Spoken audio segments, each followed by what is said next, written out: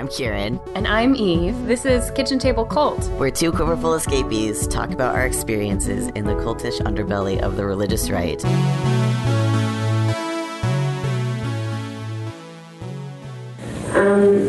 I think another issue that maybe hasn't been discussed is when you come away from a cult, you have to find a balance in your life as far as getting involved with fighting the cult or exposing it. And kind of the other angle is getting a sense of yourself and what was it that made you get into that group, and what open questions are there that still need to be answered. And I think I'm struggling with a balance between that. I want to expose LifeSpring. I want to keep other people from going through that experience. But I also don't want to go overboard in that regard so that I can reconnect with my own needs and in a spiritual way, which I still haven't done. I still have so many questions, and I still have so many things that I want to talk to about with other people and find people who believe as I do and who are searching as I do. And so all those things that got me to LifeSpring are still there. And I guess I struggle with not going overboard and fighting the cults, but I know that's important too. Thank you, that was great. I just wanted to say that one comment was that when, as you were saying, when former members come out, part of you wants to help others, but part of you needs to take care of yourself. So that's a clip from Steve Hassan, who's the guy on Twitter. His handle is Cult Expert. And yeah, that's Jenny Thomas talking. Yeah. I kind of agree with her. Like, right. Hello, we are here doing what we are doing. Right.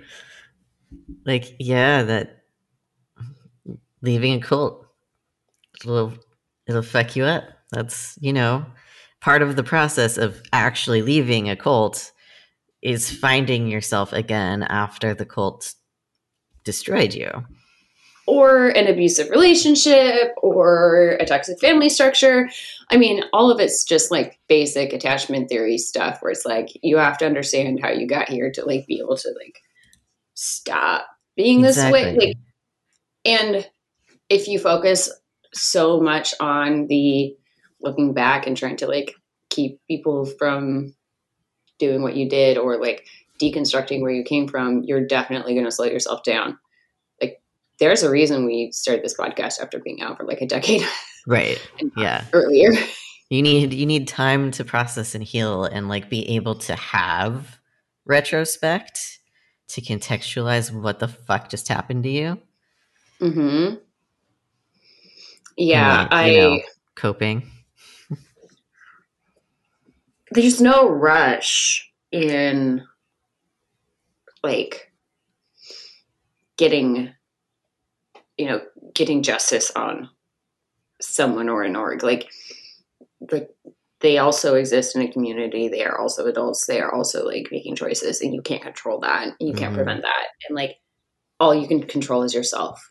Like, and I know that's not like what people want to hear, but like to a certain extent, like, yeah, you can work to affect change, and that's good and important. But if you're doing that from the same space of like panic and grief that got you there in the first place, like it's not gonna end well. No, you will spiral and find yourself in the same situation again and again and again because you haven't been able to like come back to a place of normalcy, and you're just reacting instead of like acting from my therapist likes to call it from like the self, from the most centered you, which is important when you're doing activism work is to be able to get to that place instead of just constantly being like in fight or flight. Yeah, if you're constantly analyzing, constantly like looking at yourself to find the thing that went wrong, you're not letting yourself get out of fight or flight mode. So you like, in order to like move forward, you need to set yourself up in like a space where you don't have to be reactionary. You can take your time and you can just like be in a routine and like live. Mm-hmm. Just like make your life as boring as possible for like a two-year period. Yeah. It works wonders because then your brain calms down and it's not fire anymore all the time. So sometimes it's on fire stuff, but like, but there's breaks. You can leave the fire room. And then you have perspective, and then you can analyze in actually useful ways instead of just like constant crisis mode. Mm-hmm. Anyway, what the fuck are we talking about? Why are we here? So, I don't know, like, time is all weird here in Germany, so I like see stuff kind of before the US does, and then the US catches up. But apparently Ginny Thomas was, part of the uprising and insurrection and trying to overturn the election. We found that out with like her text to Meadows. Mark Meadows, Meadows, yeah. And one of the things that came out recently was that she was part of this cult called Lifespring. And something that I noticed was people were like, oh, wow, she was in this cult before. No wonder she was part of the cult of Trump. And I'm like, kind of. I would like to sit you down and tell you a few things. I mean, let's go back. Let's talk about this. But then I fell down. I was like doing research on this because I was like, oh, that's intriguing. What is this about? And so I fell down a like 2-hour rabbit hole about Lifespring, and I don't know what the fuck was going on in like the 60s, 70s, and 80s. I was teaching class and getting all of these texts from Karen.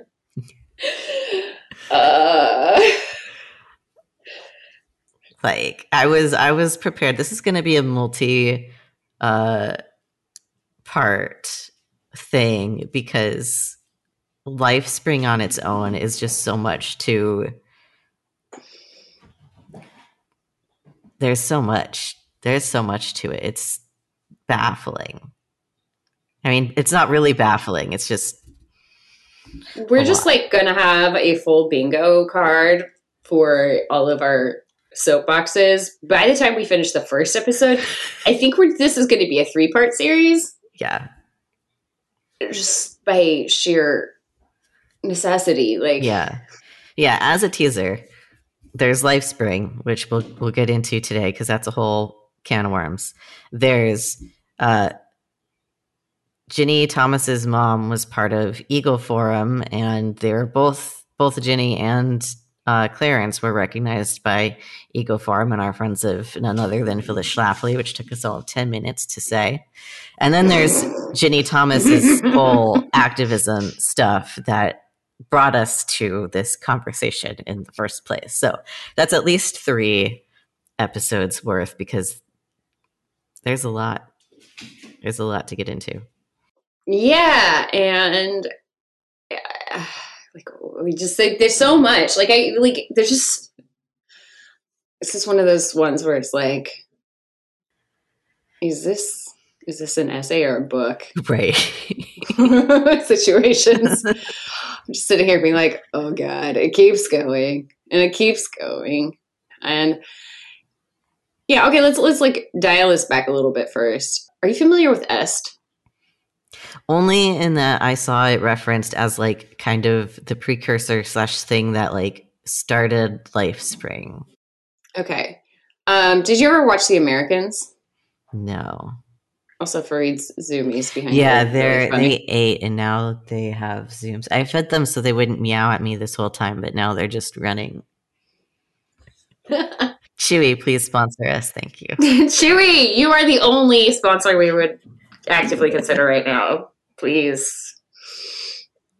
Yeah, like, okay, so if our listeners have watched The Americans, you like watch the husband go through Est and like his family like lose their minds over the fact that he's in a cult. And it's not like that he's actually in a cult, but it's interesting to see this man who's been like had to silo all of his grief over losing his girlfriend back in Russia before he went and became a spy, and and all of these other,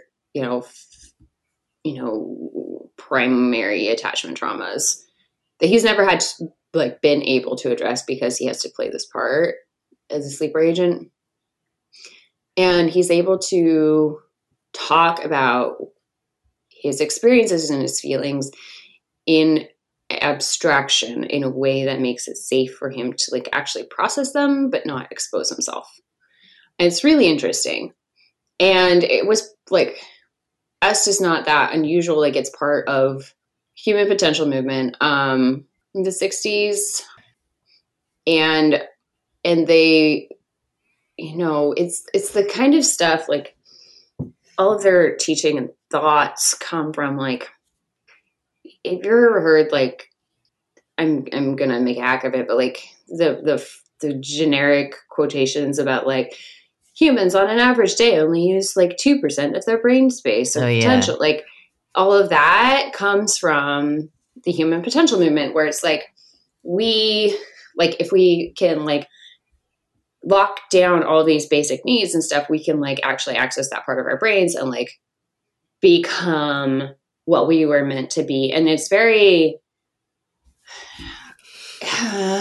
like there's so many sketchy like touch points along the edge of it. That's like this could follow you right into eugenesis stuff. This could fall straight into like, I guess eugenesis is a umbrella catch-all for the racism and the ableism that's the center here. But it's all this stuff where it's like, we can do anything if we just like decide we're going to do it. Right. Willpower. Human determinism, pull yourself up by your bootstraps, just try harder, do hard things. Oh, wait.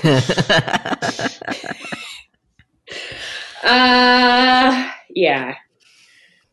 All of this human potential stuff, like there's seeds of it through like all over like toxic positivity, Instagram, and all of these things where it's like, what could you do if you knew that you could not fail? Like, that line that was popularized years ago and like has resurfaced as like a through line in The Dropout, the Hulu show.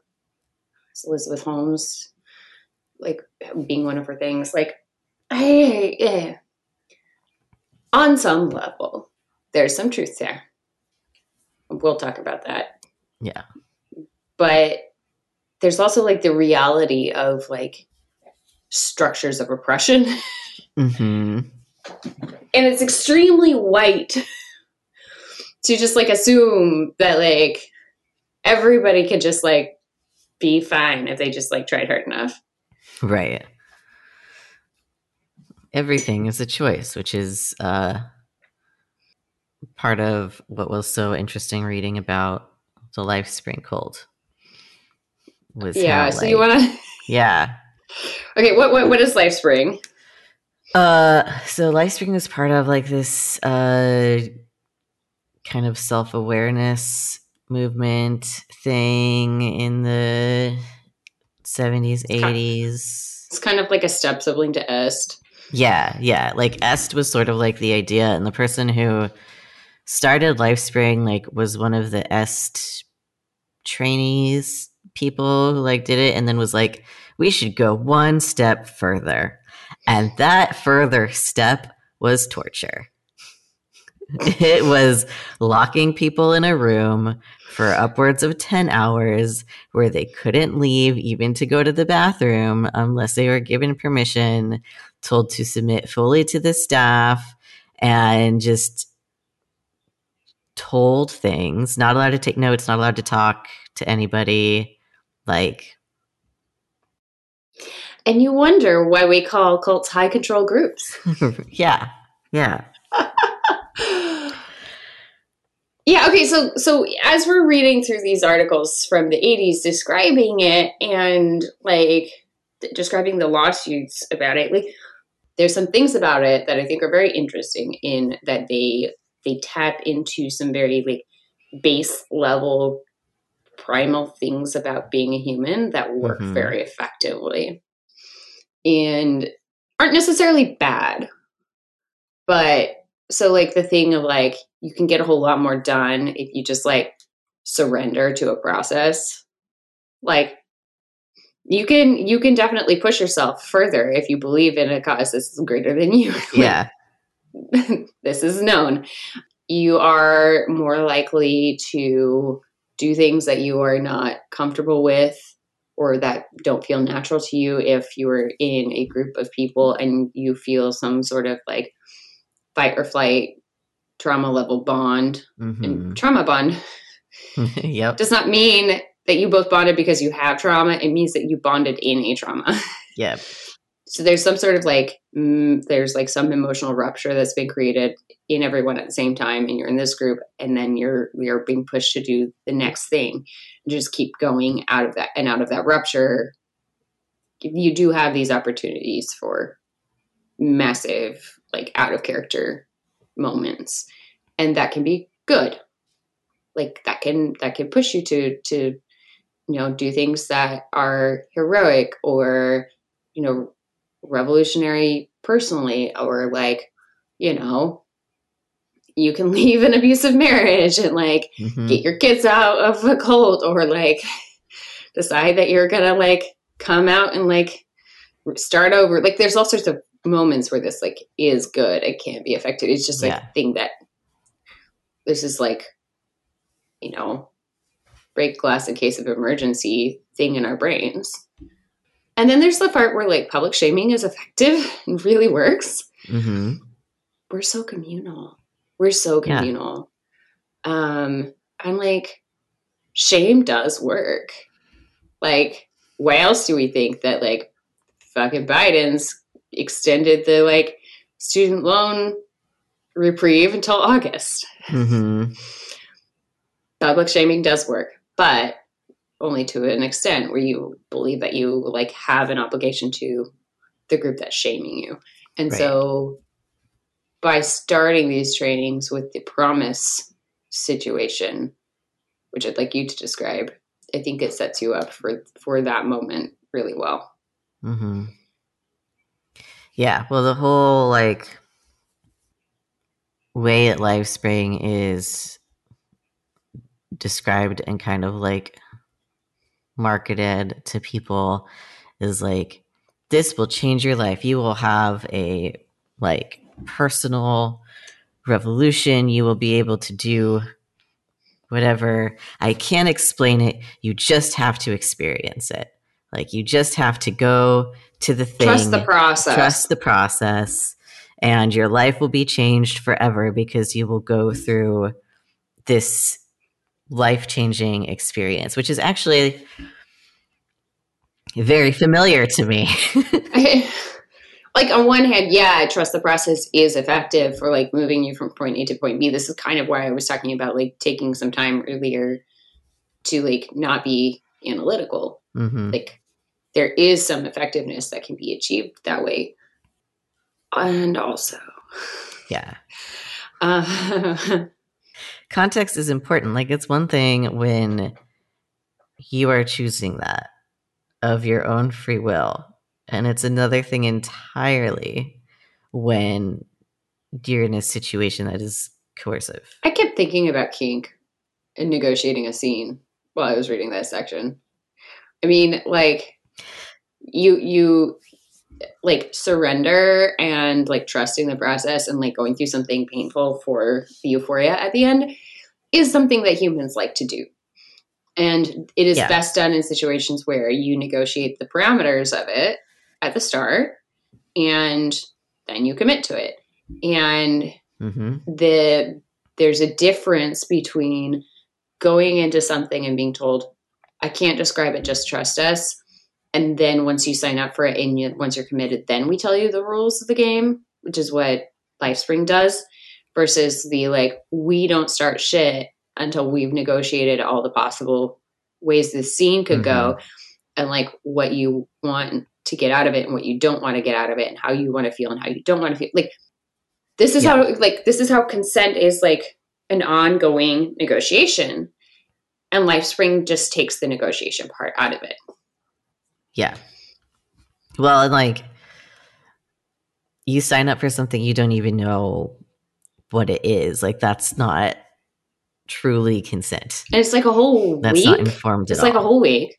Mm-hmm. And like you get in Yep. and like and it's like non-refundable. And day one, they changed that later, but like at the start it wasn't. And day one, like it's felt like from the descriptions that like the first half of the first day was all just going through the rules. Mm-hmm. And then if people couldn't keep the rules, telling them, you broke your word is worthless, get out of here. Yep. Like, you signed up for this. Why would you break your word to us? So like, I'm sorry, I didn't know what I was signing up for. So how could I, like, I didn't commit to this in an informed way. Yeah. Well, there was one instance reported where someone like had to take their medications at a certain time and was asking about when meals were, and they wouldn't tell them. And like that, like, because that was like they were breaking the rule because they needed to know when they needed to like plan to take their medication. And shit like this is why they ended up getting sued a billion times over for Mm-hmm. torture and death. Yeah. But we haven't even gotten there yet. We haven't even gotten there. That's coming up because holy shit. I mean, holy shit on a like normal person level, and also like, yeah, this is just another Wednesday on a like even Kieran reading about cults kind of level. Right. Well, and I mean, the thing that kind of struck me and didn't strike me about it was just sort of how a lot of churches that I went to kind of did really similar shit. Yeah, no, I was like, this sounds like youth group. Like, yeah, like this sounds like the revival things that happened in like the like special events and stuff that would happen at church and the conferences that you'd go to. Like, you're stuck there for hours. You get like snacks, and like if you have to leave or whatever, then people frown at you. And like, I remember having I have this one friend who went to Oral Roberts University in Oklahoma, ORU, and at ORU, it's one of the more charismatic, fundy universities. Mm-hmm. So they would have revivals on campus, and like it was mandatory to go, kind of like mandatory chapel at other schools.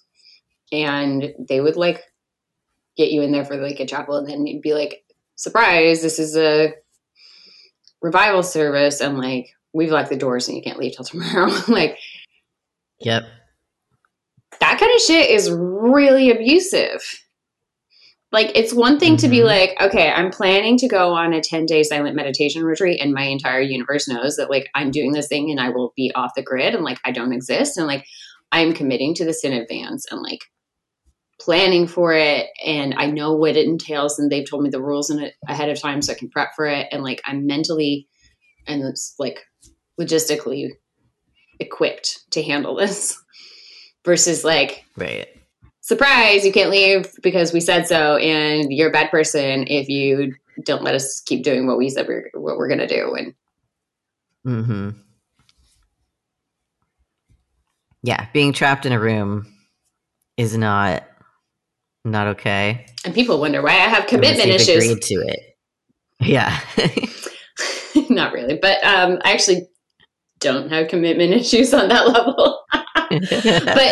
but like seriously, like, yeah, this is part of why it's like having been in situations like that where you like are trapped and can't leave, and like that feeling like you're trapped and can't leave in other regards of life is so triggering now.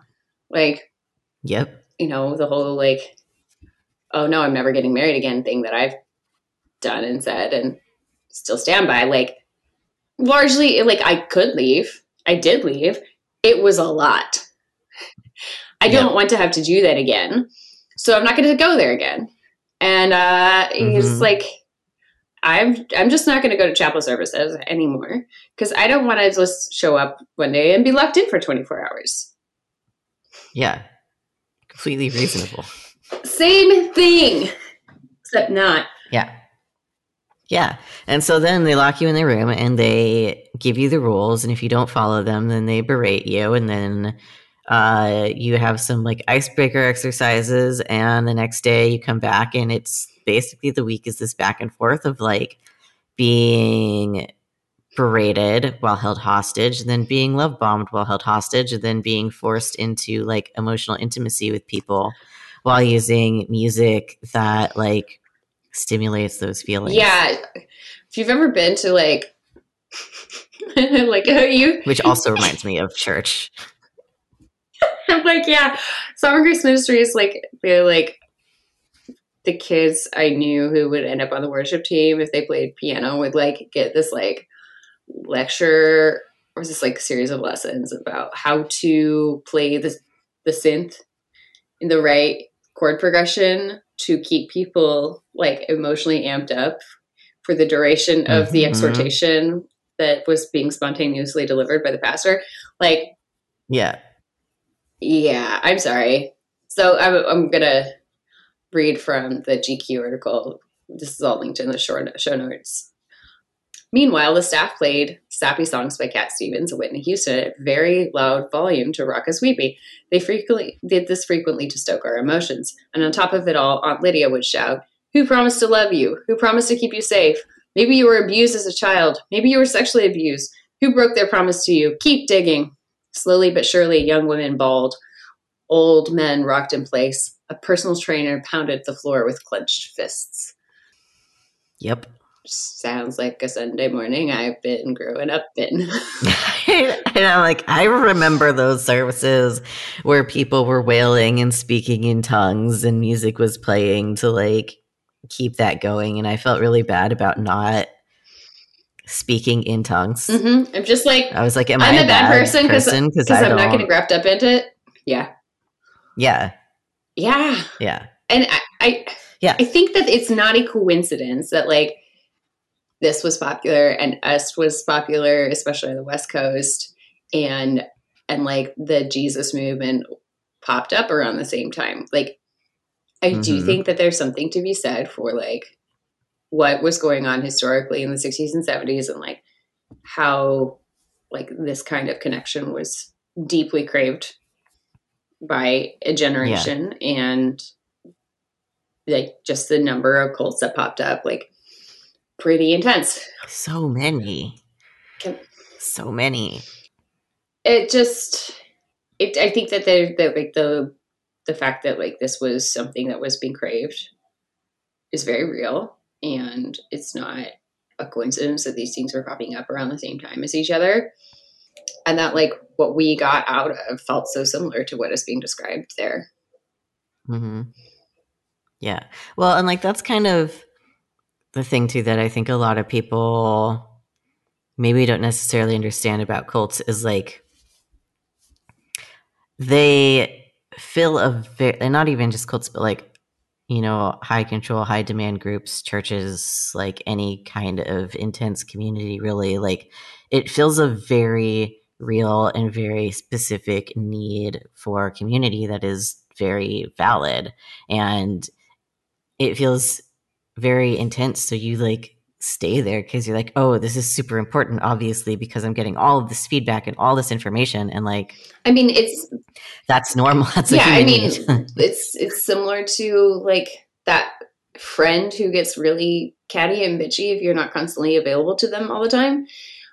Like, but also it feels good to be needed and also to know that somebody will like act weird and raise the alarm if you don't come home safely at night. Like, we like this. This is a human need. There are ways to do this that are like more boundaried and healthy, and like ways to create systems that give you meet those same needs without, you know, total loss of control and autonomy. But like, it's normal.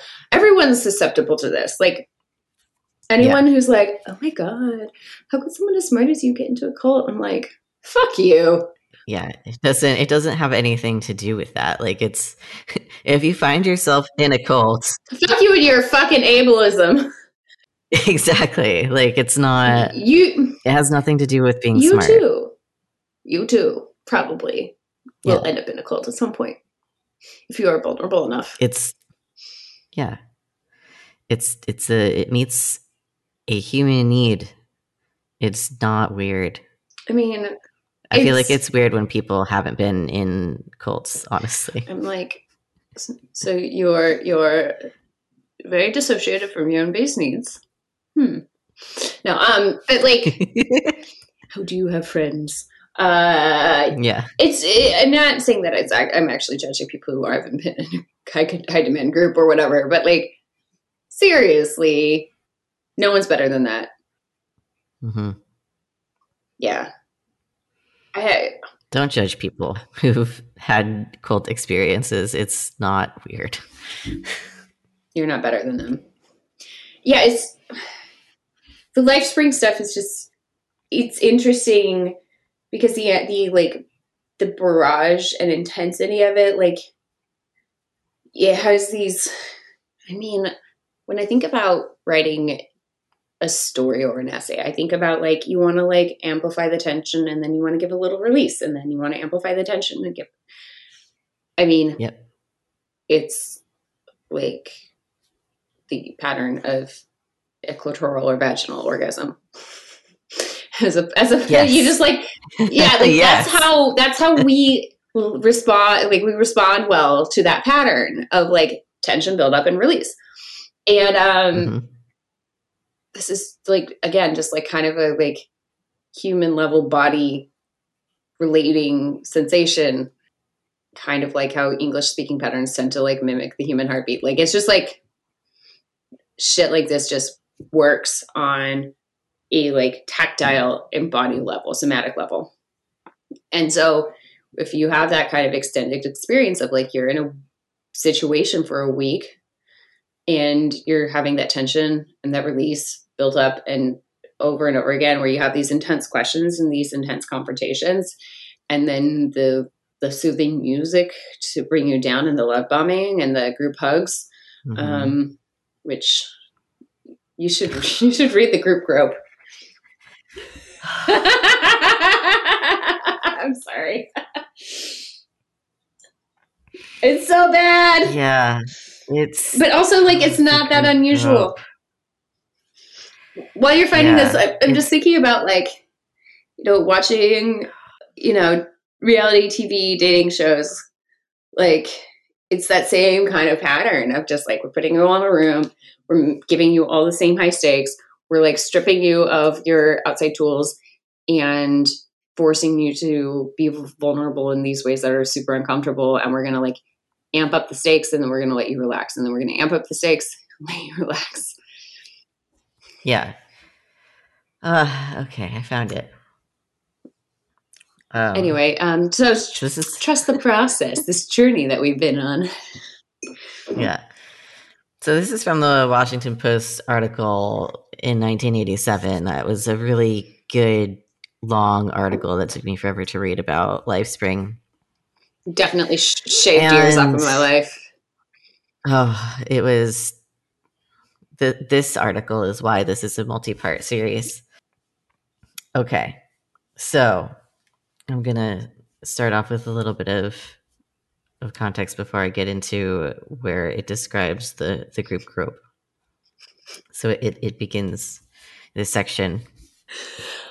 I can't keep a straight face. Sorry. On Sunday, trainees are told to bring fine clothes for the graduation ceremony. In the afternoon, after a break for everyone to change, the room refills with women in party gowns, men in suits and funky dance get-ups. The ceremony is a secret. Jim has said only that we ought to invite as many people as we care about, which, like, sidebar. That does not seem like it's a secret to me. But anyway. With the end only a few hours away, the group is ever more sentimental. Jim asks each group to stand together. This is what LifeSpring calls the group grope.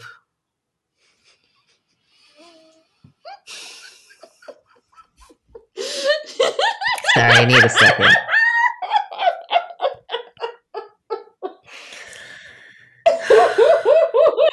I literally, when I read this the first time, I just stared at my screen for like 5 minutes trying to process what the fuck I just read. So please take this minute to prepare yourself. Sorry, I just kidding. We're calling this episode the Group Grope. Yeah. Listening. Okay. This is what Lifespring calls the group grope. A long, warm squeeze that starts with circles of 9 people holding each other, rocking back and forth. The group slowly expands as the trainees form one massive, undulating mega hug.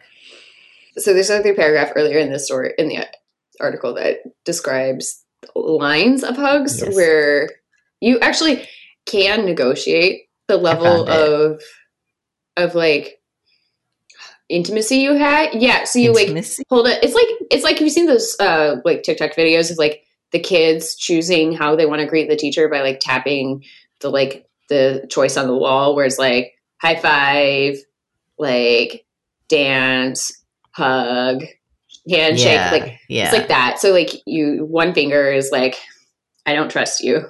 We're not doing anything. We're just going to move on. 2 is like, I sort of trust you. I guess it's like a handshake or something. 3 is something intermediary, and 4 is the Lifespring hug, which I'll let you read the graph. Yes. Yeah. So for context for the group grope, just so you can envision the group grope as vividly as I did. The lights dim, and Jim moves everyone to sides of the room and stands in the center to demonstrate the Lifespring hug.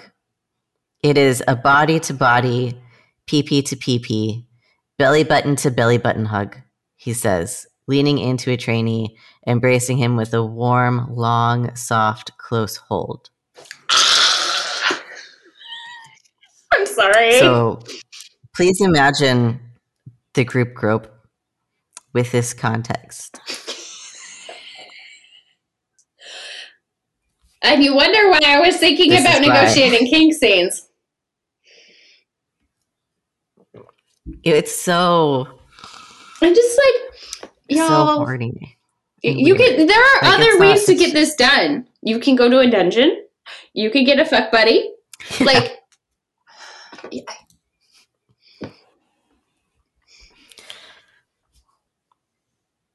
There's so many. I have less problem. Like, in fact, I have no problem with the, like, group cuddle sessions. Yeah. This is weird. Yeah. Like, in the right contexts, fine. This is not the right context. Being forced to physically embrace in this, like, intense and intimate and public way the person who is holding you hostage and abusing you. Oh, wait, that's just a purity culture wedding ceremony. Never mind. Yeah. Yep. Just fuck. Yep. Yeah, this whole thing was just like, it's so familiar. And I'm like, oh, okay, so now I understand where Assemblies of God and all these other churches got their, like, kind of revival method from. It was and so there's this whole piece later on in that same article that, like, explains Jenny Thomas's connection to this. So this article's from 1987. So she was still a young thing, cannot leave her mother. Mm-hmm. No, I'm kidding. And it reads, Virginia Thomas, a lobbyist for the U.S. Chamber of Commerce. And this is kind of she's one of a cluster of people they are describing who have left and why. A lobbyist for the U.S. Chamber of Commerce took Lifespring a couple years ago when she was a congressional aide. She was confused and troubled by exercises such as one in which trainees listened to, quote, the stripper, unquote, while disrobing to skimpy bikinis and bathing suits.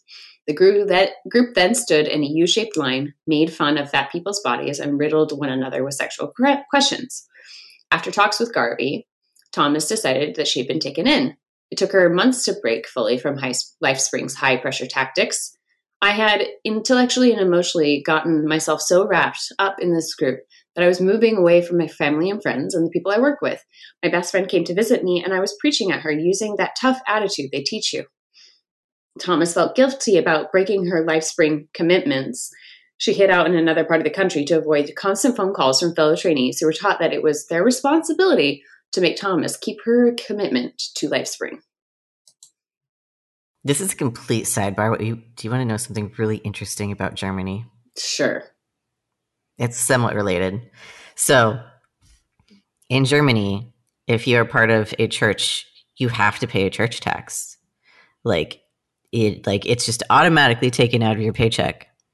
And in order to leave the church, you have to fill out this form, of course, and you have to take it in person to the government entity and pay them 30 euros. And as part of that process, they tell you that your church will be in contact with you. And one of my friends did this and got a bright letter from the church that was like, you are an evil, terrible sinner, and we will be calling you. I mean, and that's just leaving the church in Germany. Well, the government involvement aside, this sounds like leaving the Presbyterian church in Richmond. A lot of my friends grew up in, and by church and Presbyterian, I mean Presbyterian adjacent cult. Mm-hmm. Yeah. Letters for years. Yep. I feel like if my parents hadn't been kicked out of churches, they would have gotten phone calls and stuff. You know what this reminds me of? This reminds me of in the Episcopal wedding ceremony, there's this kind of clarification of the vows and the witnesses of the vows that makes it so that you realize that you as a community are vowing to uphold the vows or help the couple uphold their vows. Mm-hmm. So this is something they do in the baptism ceremony too, as part of that liturgy. But the entire congregation there is gets up and says, we will, in terms of will you help this couple keep these promises? And mm-hmm. So one of my friends who was in the wedding, and you know who this is, but I'm not going to say, he just called me up after my husband was we're done. I want a divorce. And I had no choice in the situation, and was berating me for letting this happen. And I was you don't understand. I didn't have a choice here. And he was just well, you let it happen. So of course you had a choice. And and my obligation is, I swore before God that day, and I have to keep my vow. So I am helping you keep your vow to keep my vow. And I just, no. And Virginia's right to be uncomfortable in that situation. Also, kind of weird that she was uncomfortable with that, but she still married Justice Thomas. But okay. Questions. You do, so many questions. So many questions. I don't see a big difference between participating in one and participating in the other, but I'm sure she does. Mm-hmm. But yeah, it reminded me of that, and that that was really upsetting. I was cool, I just lost a friend because they're mm-hmm. putting this principle over the reality of my circumstances and my situation. And that's kind of what this whole thing is about, is just that absolutism. We cannot allow you to break your word because that is more important than what your actual needs are. Yep. Yeah. And that's exactly how LifeSpring keeps its people or kept most of its people, was through that kind of peer pressure. And if you leave, you're not allowed to leave, or you lose everyone, which is, classic cult mm-hmm. leaving bullshit.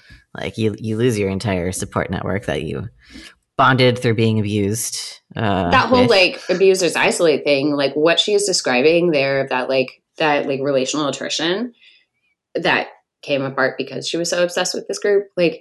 That's what they mean. Abusers don't have to move you across the country away from your friends and family.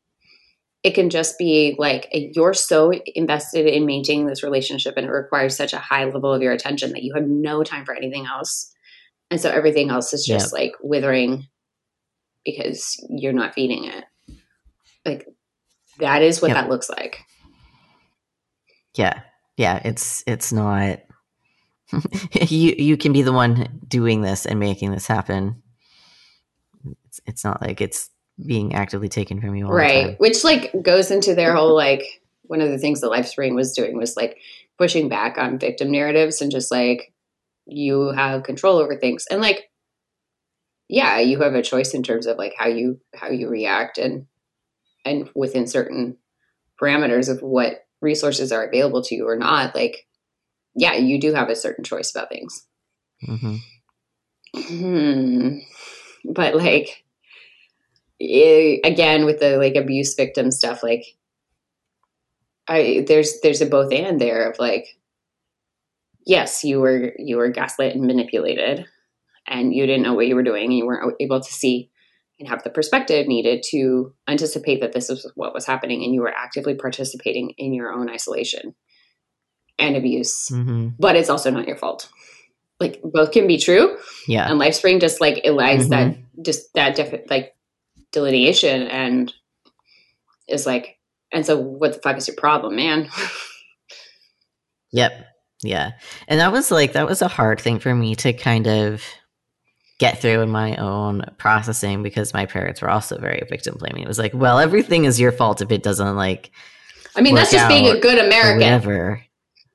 Right. Yeah. Like it was definitely my fault that I was, parentified as a child and I should have done X, Y, and Z. And it's my fault that I didn't learn math because I should have done whatever, like found myself a tutor with no contacts or resources because I was 14 years old or money or anything, like, you know.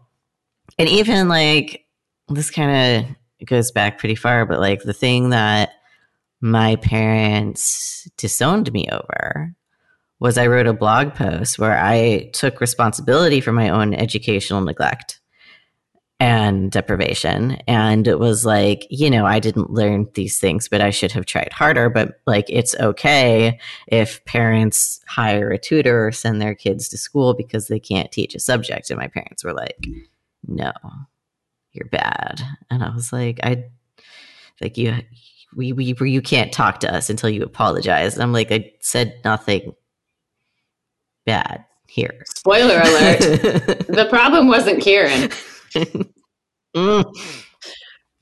But according to LifeSpring, all my fault. And my parents also. Like that man, that man who drowned in the river, too, should just go out and swim because you'll just figure it out. Yeah, that asthma attack is totally something that is just in my head. My chronic pain is totally something that is in my head, which also, complete sidebar, the coolest thing about going through the chronic pain class at Kaiser is all of the doctors that had a PTA doctor and a psychologist, and they were like, yes, the pain is in your head because that's where pain lives. It doesn't mean it's not real. It means it is very real. Pain. It exists. It is in your head. That is the point. So good. I'm like, oh, okay. Now anytime anyone is like, oh, is it just in my head? I'm just like, yeah. Also, like, your head is not something that is like a disembodied thing floating above your body. It is part of your body. It is. As it turns out. I think you have a neck. And it does not look severed from where I'm sitting. As much as I would love to just be a floating head, alas, there is like limbs and everything else. Spoiler alert, number 2. If you feel that way very intensely, you too might be a trans. Yeah. Yes. Okay, anyway, moving on. If you have questions about that, hit us up later. We are available in the DMs. Okay, I have like a tiny little rant I would like to go on, and then I would also like to talk about our news because we can share it now. Yes. So, yes. Okay, my rant is about parasocial stuff. Okay. Yes. I just want to like clarify, like there's something that happened last week that I haven't finished resolving yet, but like I'm going to. I had a lot going on.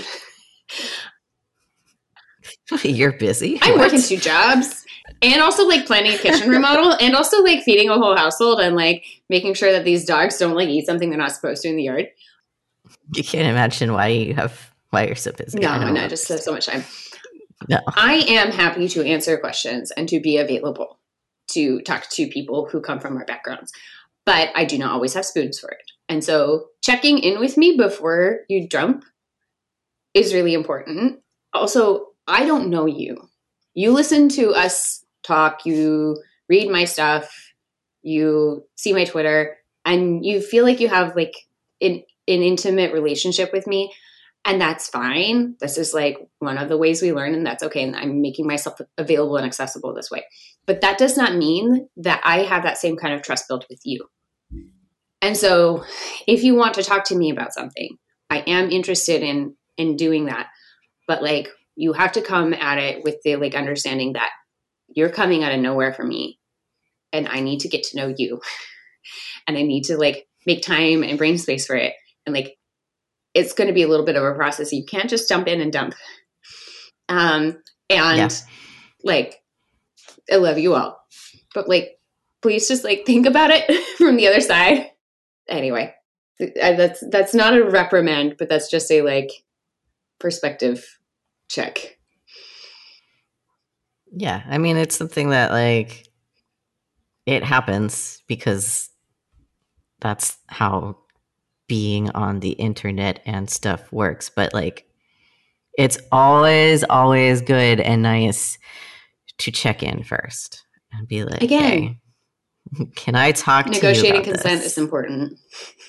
That's it. Yeah, because that's just it is. It gets.